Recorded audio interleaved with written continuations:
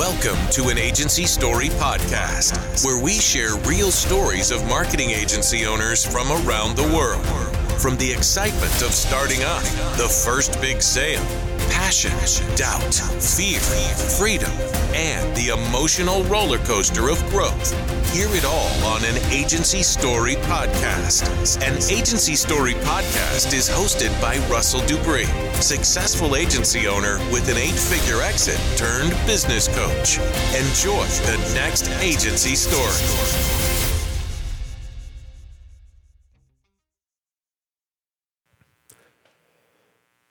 Welcome to another episode of an Agency Story podcast. I'm your host, Russell. Today's guest on the show is Leah Messina with Sinuate Media, a full-service marketing agency based out of Las Cruces, New Mexico. Leah planned the exact day when she would begin her entrepreneurial journey and has been focused on delivering value from the East Coast to the western regions of the country ever since. From big brands to small brands, Leah leverages her positive attitude to bring success to her clients and her team. Never mind, she helped the National Hockey League send out their first ever tweet. Imagine that. Enjoy the story.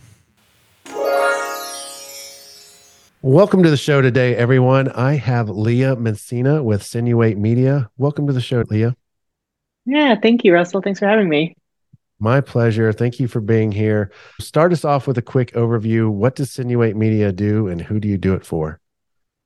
Sinuate Media is a digital-first marketing agency started back in January 2006. We started doing what today would be called influencer outreach, but have expanded a lot over almost 17 years and now function as the outsourced digital marketing department or marketing technology department for a lot of our clients. Clients sprinkled all through the country with a lot here in New Mexico, which is where we're based, as well as the East Coast, which is where I grew up and where I started the business. We have clients in business services, e-commerce, construction, government, and a lot in healthcare, a variety of industries. Wonderful. Thank you for sharing that. Going back in time a little bit from our first conversation, it was in fact your intention to become an entrepreneur. When did you first know that about yourself? How did the plan evolve to live that out? I think it's something I really want to do from an early age. I can go back as far as remembering, being a pretty young kid, probably about 7 or 8 years old, doing drawings and trying to sell them to people for 5 cents. And being around 12 years old, I was into horseback riding at that point in time and writing a business plan to open up a horse stable. I drew out all the specs, how many horses I needed, how much I needed to feed them. It was always there. Throughout college, I started getting involved in some different startup companies and seeing how the companies were actually built from the ground up. Afterwards, got a job at a marketing agency and started putting my plans in place of what did I want to do when I was going to go out there and start my own business. And I had this date in mind. I wanted to start a business before I turned 25. About 6 weeks before my 25th birthday, I got my business name incorporated and was off and running with Sinuate Media. The power of a plan. Love it. Did the same thing when I was a kid. I would draw pictures and go around selling them. Pretty sure I mostly collected donations and actually selling art, but I didn't care. It seemed like education was really important to you before you started your agency. You started working on your master's. Is that true? How did your approach and knowledge gathering and all that formal education help you when you were starting the business? Yeah. In undergrad, my focus was in writing and design. I didn't take a lot of business classes. I took one entrepreneurship class in undergrad, and then I had gotten this job at a marketing agency in New York. I was there for about 3 years. I started identifying, if I were to have my own agency, what would I want it to look like? What is my philosophy? I really felt that I needed to get a educational background in marketing and business. It didn't even have to be before I started the business, but alongside of it. I did apply to grad school.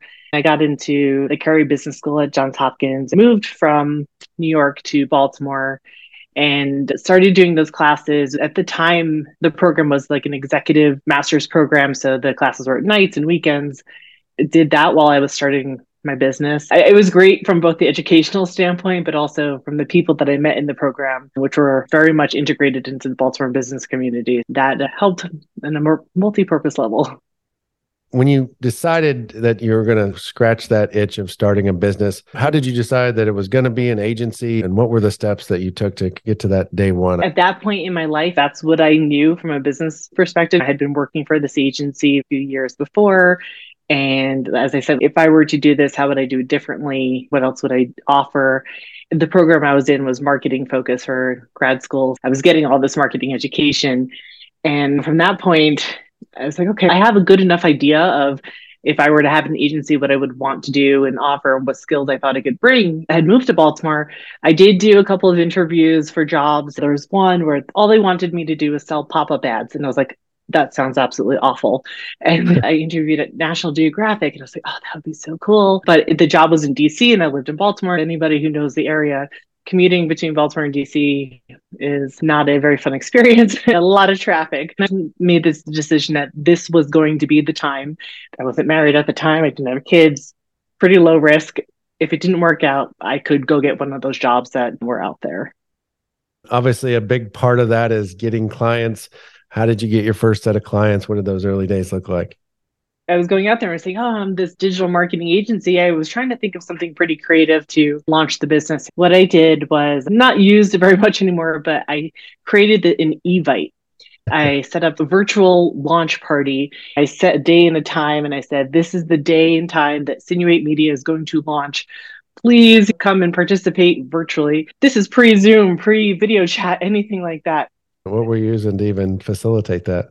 I don't even know if there was even an actual virtual event. That's when I turned on our website and I had sent out this email. Okay, gotcha. It was just like, this was the moment that it was all going to go live. I had sent out this email to everybody I knew, every former coworker, every classmate, family, friends, and also said, if you know anybody that needs any marketing services, so let me know.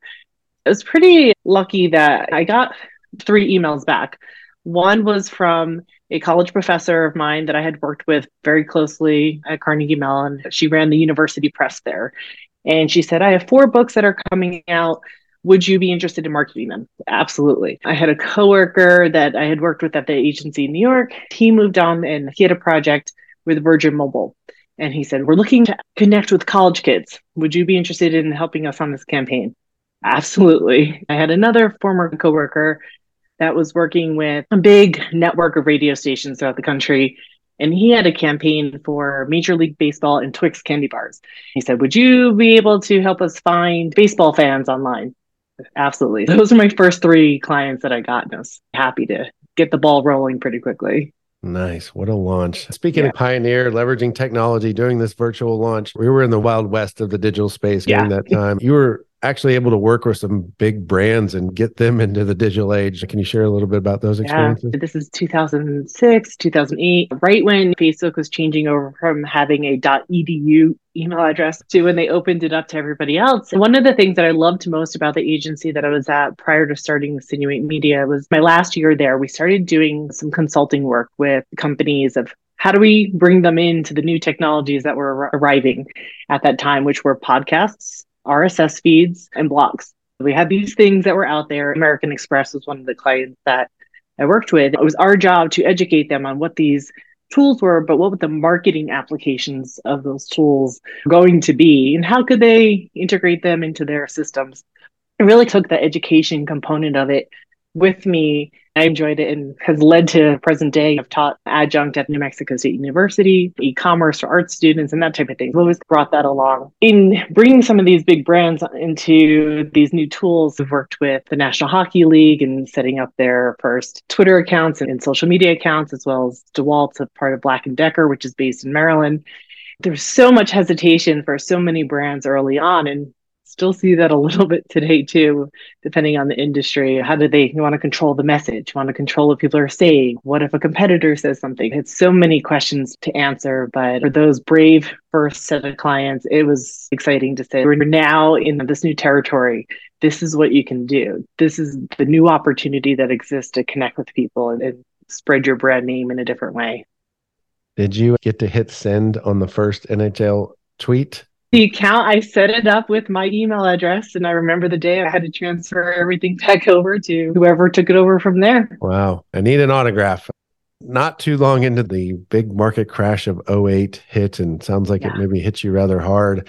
What did it do? What happened in the business? And what did you have to do to start to overcome it? As for many people, it was a really tough time. As anybody in marketing knows, that's one of the areas that tends to get cut pretty quickly when it comes to cost savings. We started seeing a lot of people all of a sudden be social media experts that were just around. It's something we had been doing for a couple of years already. The competition went from very little to massive amounts in a very short time. We had some clients that stopped advertising altogether, which is to be expected, but then some that tried to rebuild what we were doing for them in-house. They were outsourcing all these years and now trying to figure out how to do digital marketing internally. Tried to stay whole for as long as possible, but like many companies do, I ended up having to reduce my staff. It was at a personal point in life too, where I was preparing for some pretty big changes of moving from Maryland to New Mexico. It was probably a pretty good time for a change at that point, since we had reduced our staff down so much. It's time to reevaluate what the next iteration of the agency would be. My next thought was, what is that like, moving a business from very far locations from each other, and that overall transition? I'd love to hear, what were those new starting point that you were going to implement into the business? It was kind of a wild experience, having grown up in New York, then moving to Maryland and seeing the differences in those two states, and then moving from Maryland to New Mexico. It's three very different cultural experiences in that. Moving the business cross country, obviously my first concern was, are clients going to still want to work with me if I'm not down the street? Some didn't. I was very lucky to have some that did. It's funny because they were like, okay, let's see how it goes.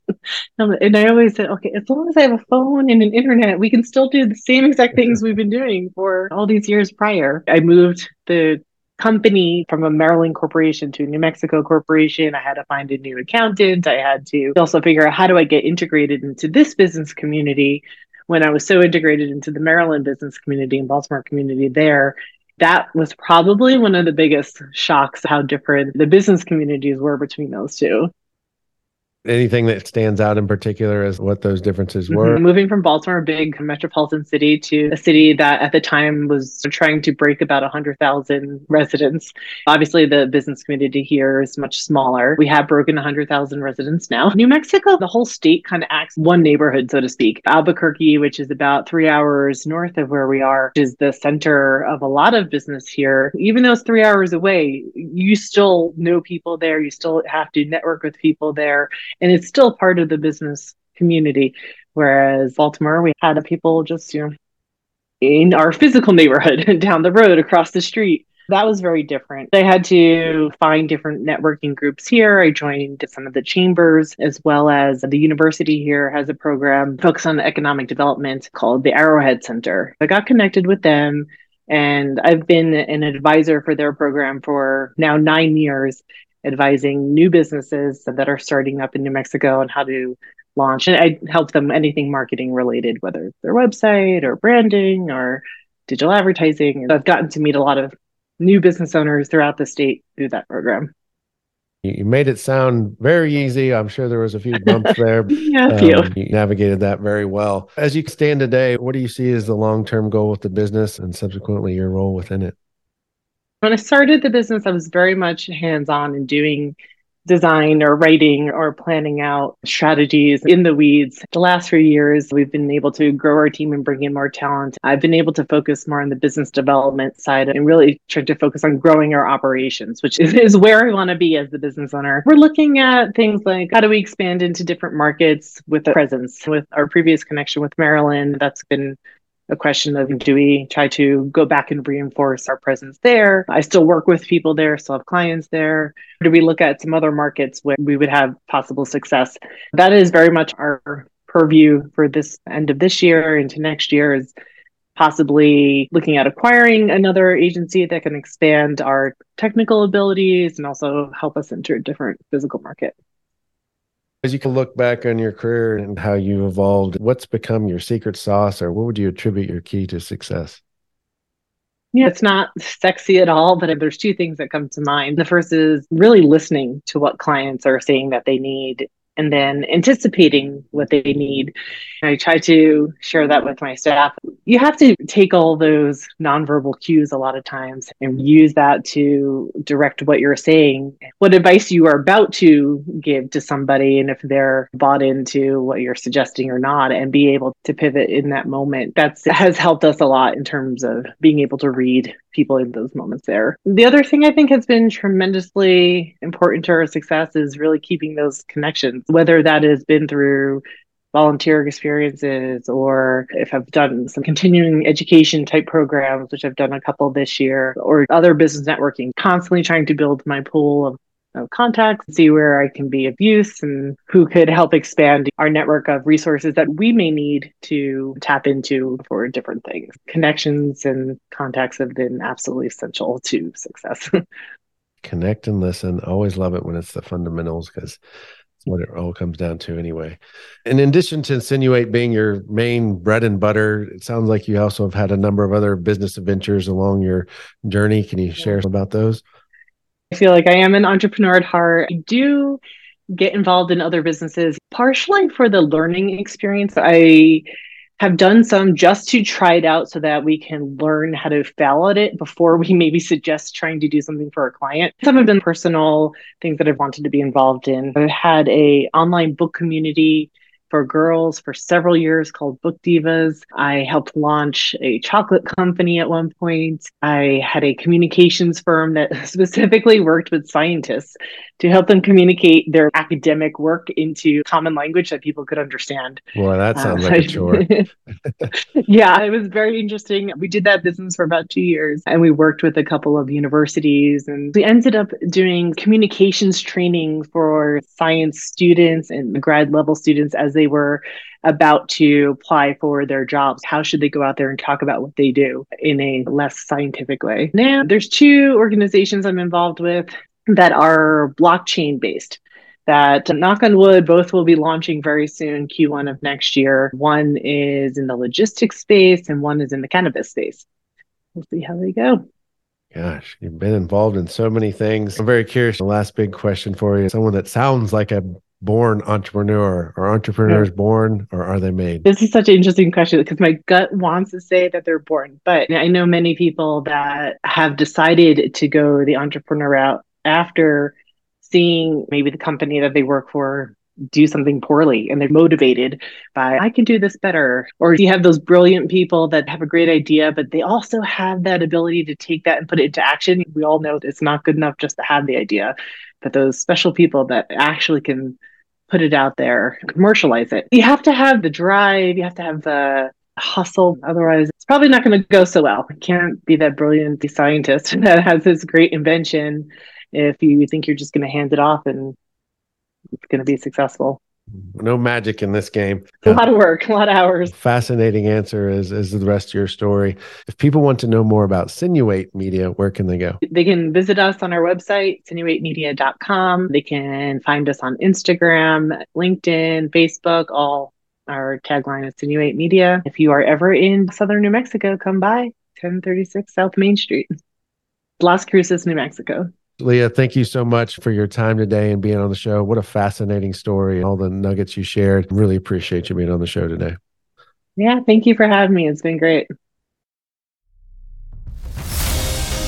We hope you've enjoyed this episode of an Agency Story podcast, where we share real stories of marketing agency owners from around the world. Are you interested in being a guest on the show? Send an email to podcast@performancefaction.com. An Agency Story is brought to you by Performance Faction. Performance Faction offers services to help agency owners grow their business to $5 million and more in revenue. To learn more, visit performancefaction.com. Not too long after I had moved to New Mexico, we got a project with a spirits company. Part of what we were going to do is take the bottles that they were going to give to us and give them to certain influencers in this market to try out. They offered to mail the bottles to Maryland since it's a lot closer than Baltimore. I said, okay, that's fine. You can send it to one of my colleagues, except she lives in a very old part of Baltimore, very tiny streets, cobblestone. I get a phone call from her and she said, there's a tractor trailer coming down the road right now. It's stuck. It cannot get down my street. what do you want me to do? And I said, I did not know that it was going to be a tractor trailer dropping off bottles of this rum. We have to find a solution very quickly. The truck was able to back out of the street. And then I ended up calling one of my friends who was also a client who had a restaurant in Baltimore. And I said, do you have any storage space? You get trucks down your road to get deliveries of food, right? He says, yes, I do. And I'm like, could we use your storage space for a really short time? I did not expect this delivery to be so big. He said, that's fine. Send him here. Thankfully, the truck was able to make its way out of downtown Baltimore, out of Fells Point was the neighborhood, and back to this restaurant. We were able to use this basement for storage for these pallets of rum, which was a lot more than we were expecting. It all worked out, but it was a tight situation for a little bit. Sounds like some kind of shady prohibition era. How do we get this alcohol from one place to another? Hopefully the influencers enjoyed it and it worked out well. It sure did. A little stressful for a moment, but it worked out.